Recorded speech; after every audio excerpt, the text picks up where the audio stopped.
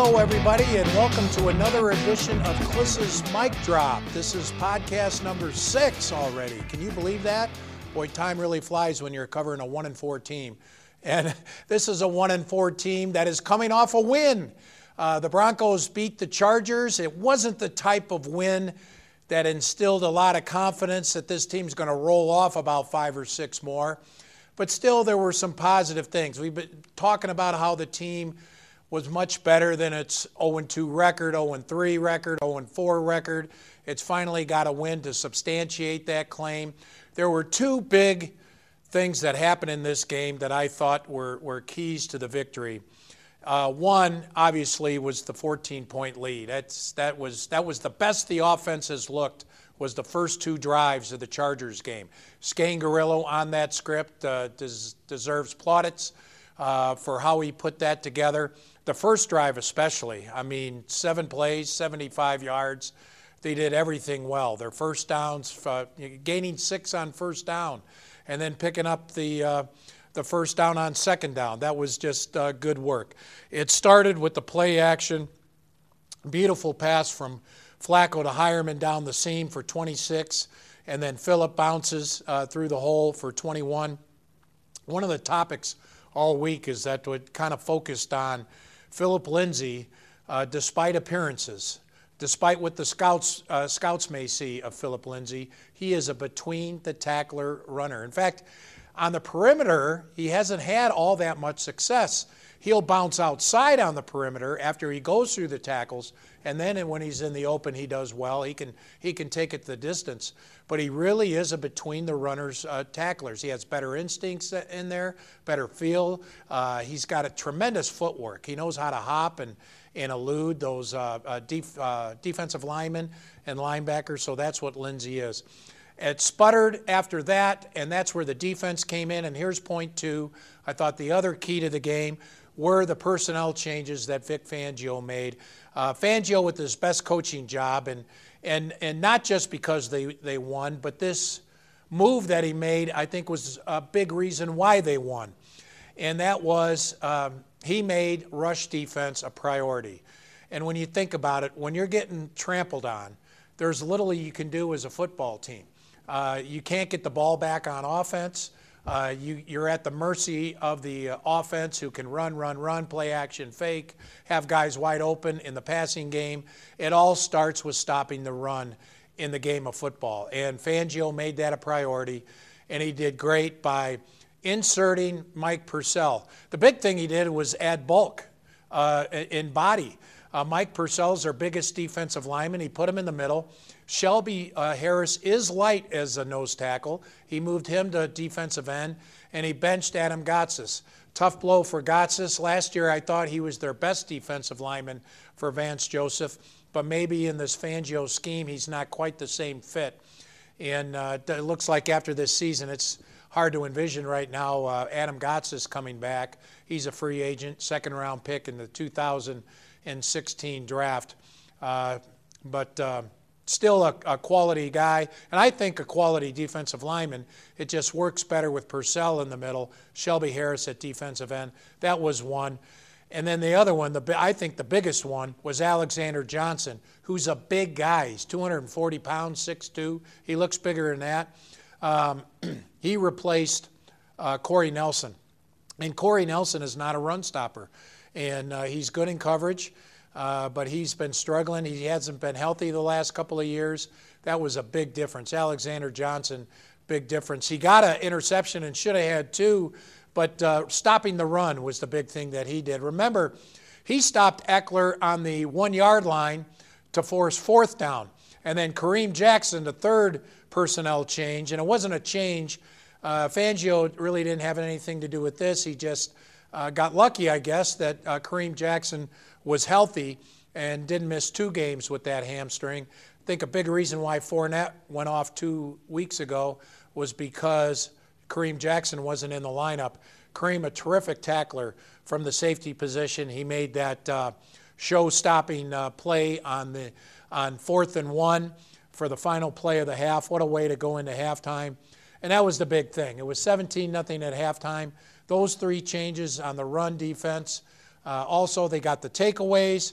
They were unforced turnovers, I thought.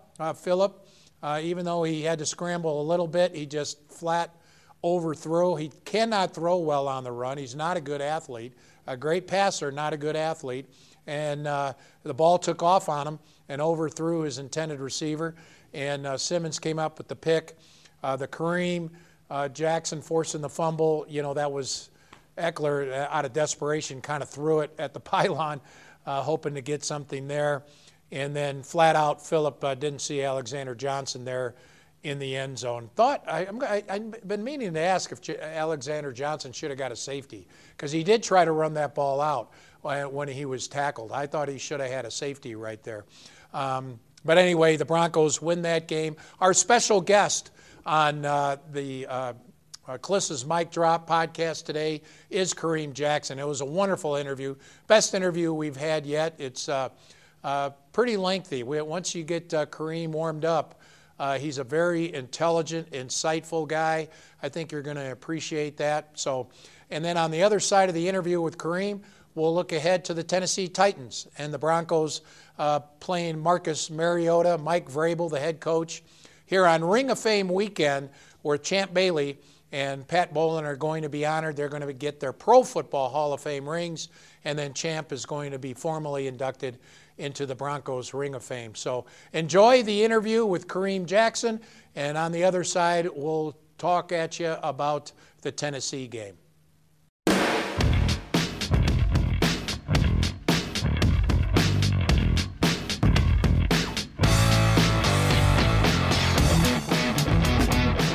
Kareem, welcome. Thank you. Heck of a game against the Chargers. Thank you. One of the, I'm going to say it's the best one you've had with the Broncos, but one of the best you've had, would you say, in the last couple of years? Yeah, I would agree with you on that one. I was talking to Elway yesterday about you. So, how about that? We were talking about, look at Kareem, and, I'm kind of big on how you're not that big and you tackle like you do, right? Like a linebacker. I said, how does that guy tackle like he does? And he said the key to you in tackling is you're the aggressor. You're the aggressive. You don't wait. You don't sit back and take the hit. You make sure you deliver the hit. Right. Would you agree? Yeah, I would agree. Just with him saying that, I feel like the guys are too good in this league to kind of sit back and wait on them. Obviously, a lot of them going to be bigger than me. So for me, I have to be the aggressor. So it's almost like I got to get you before you get me, situation. So that's pretty much how I approach, my tackling. And I always think about, as a kid growing up, my dad used to always tell me, you got to smell them when you tackle them. So smell them. Yeah, if you get close enough and you smell them, that means you pretty much you put a good lick on them, or you're gonna get them down. So I just try to put my body on their body and try to be the aggressor. Were you like that as a running back in high school too? You delivered the blow? I was in situations where I had to, but I was more of a finesse guy. I like to take as few hits as I possibly could. So for me, I was one of those guys that would try to make you miss. Tell us about growing up in Macon, Georgia. Man, Macon, Georgia. Hometown. Yeah, hometown. Small town. All of my family's still there. Grew up there. Both my parents had a sister. My sister, growing up, my sister is a leukemia survivor. Oh. And my mom's a 2-time breast cancer survivor, so cancer played a huge part in our household. So seeing them fight and go through what they went through, definitely made us stronger as a family, and definitely made me stronger as an individual. But just growing up there, and I ended up attending Westside High School, where I played running back, and from there. It was a lot of fun there. It's one of those cities where everybody pretty much knows everybody. So West Side, I was reading up on West Side.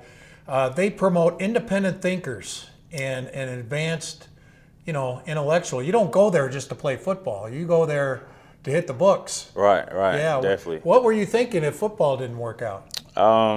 As a kid, I've always wanted to be an engineer until I found out how much math went into that. So I quickly strayed away from that because I'm definitely not a math guy. Started lifting those weights, right? Yeah. I'm definitely not a math guy, but that was pretty much, as a kid growing up, that's what I wanted to do. It was either that or, my mom showed me papers when I was drafted saying that, I wanted to play big time Division I football and go on to play in the NFL. This was like when I was like maybe 5 or 6.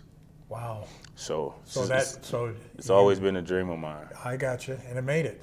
Definitely. You know that a lot of kids dream and don't make it. I definitely know that. Okay. A lot. As far as, what was I going to say? Tell me about mom and dad then. What did they do for a living? My dad is an athletic facility supervisor. So all the fields, all the football stadiums, all the courts, the basketball courts. In the county district? In the county, yeah. He's in charge of basically keeping those facilities up to par. So, in football season, he's in charge of making sure the field's ready to go, making sure the scoreboards, is working correctly. He's opening the stadium for all the teams, and he's pretty much the last one to leave. So, growing up, I pretty much had access to any field in the city that I wanted to get on. And whether it's basketball, whatever sport it was. And my mom was a teacher for 30 years. Wow. Yeah. So education is big.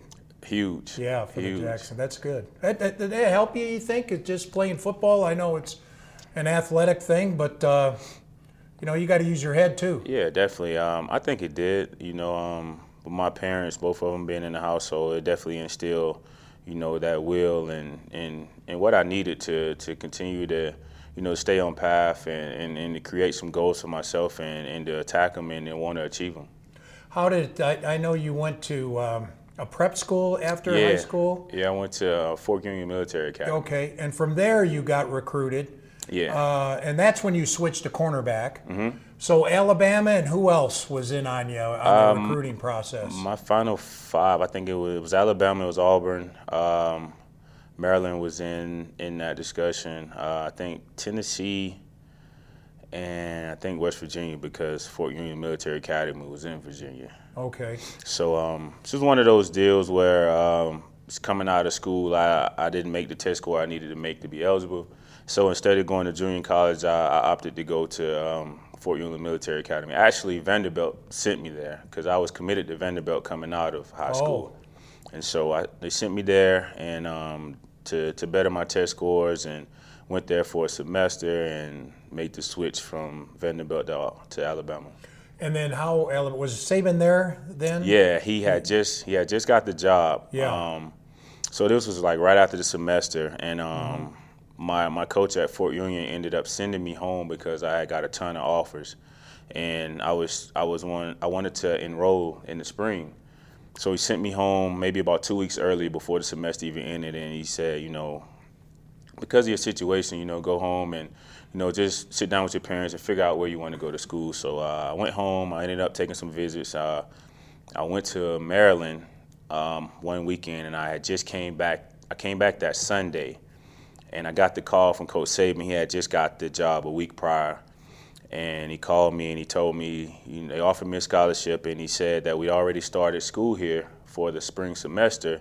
So if it's something that you want to do, I'm going to need you to come tomorrow to look around, which was that Monday. So my parents were working. They couldn't get off. And so my high school coach ended up having to take me to campus that following day. And I met him at like a small airport in Atlanta on the way to Tuscaloosa, just kind of talked with him. Him and Kirby Smart. Kirby Smart jumped in the car with us. We went to campus, and I was in class the next day. Oh, my goodness. So it happened fast for me. What? Tell us about Nick Saban. I mean, he's got showing a little more human side here in the last couple of years with the commercials and everything. Yeah. But until then, from the outside looking in, he looked like he was a taskmaster. It's all about winning, not about having fun. Yeah. How was it? I had a great time. It was a great 3 years for me. I remember meeting him and talking to him, and then fast forward into that first practice, and I'm thinking to myself, what did I get myself into? But I had a great time there. He was a great coach, and for me, it was all about, putting myself in a situation where I could possibly, go into the next level. So I felt like, playing for him, he had just came from the Miami Dolphins, so I felt like playing for him and the style of defense that, he was going to teach us, and we was going to learn that, I was going to be, in the NFL-style defense, and it would prepare me for the next level. But I had a great time there. He taught me a lot, from technique all the way down to, just paying attention to the little details, because he's very detailed in, in his approach. I'm sure everybody can see that, just watching the games. But I had a great time there. He's a great coach.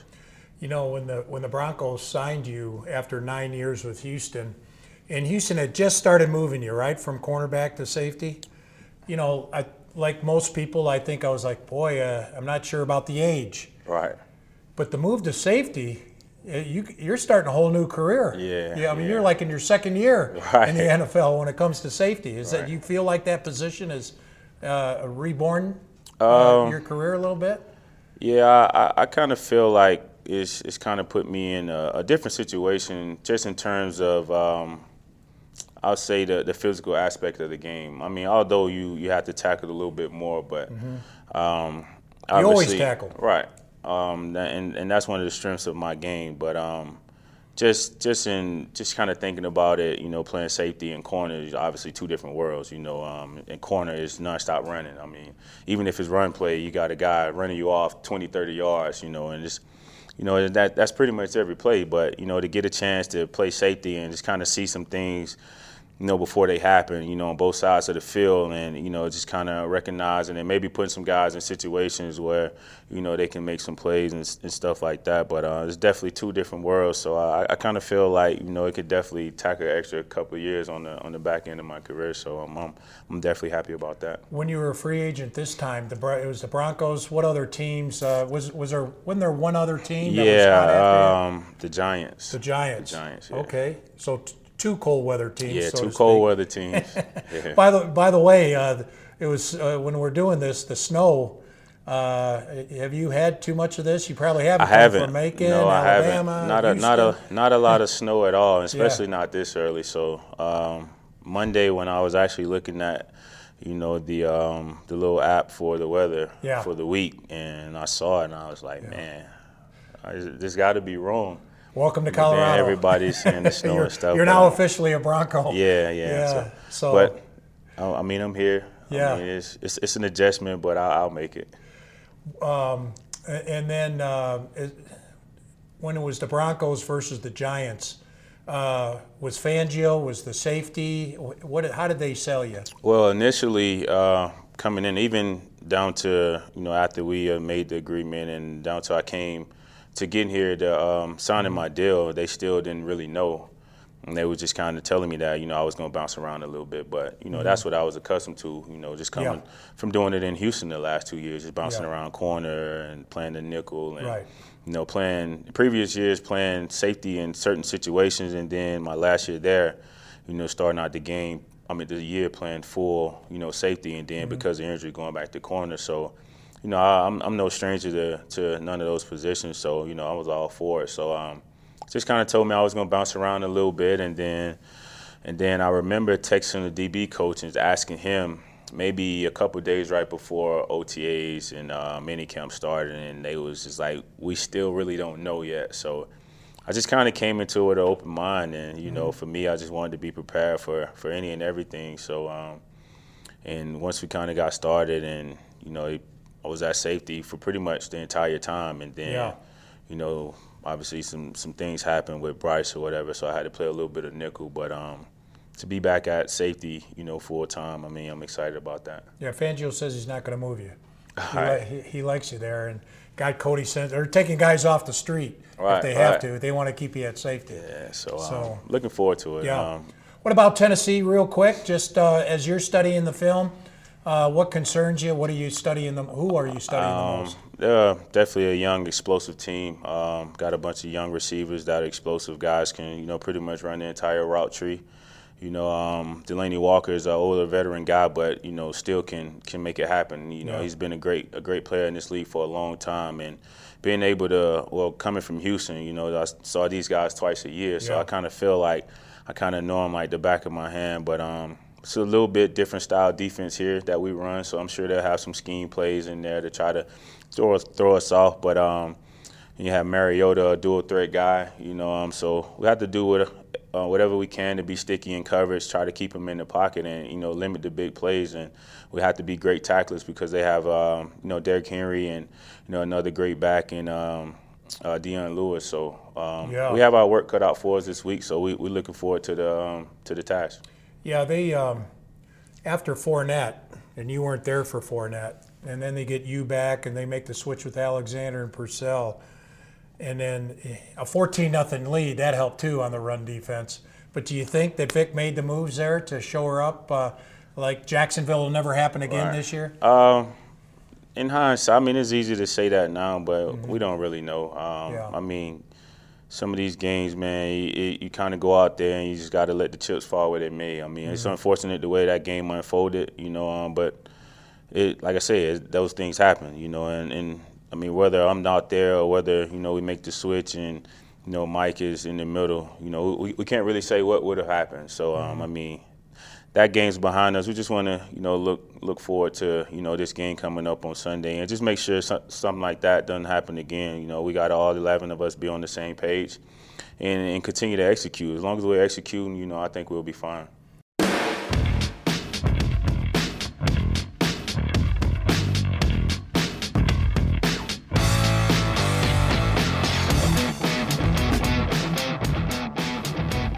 Welcome back to Klis's Mic Drop. I hope you enjoyed that interview with Kareem Jackson as much as I enjoyed talking with Kareem.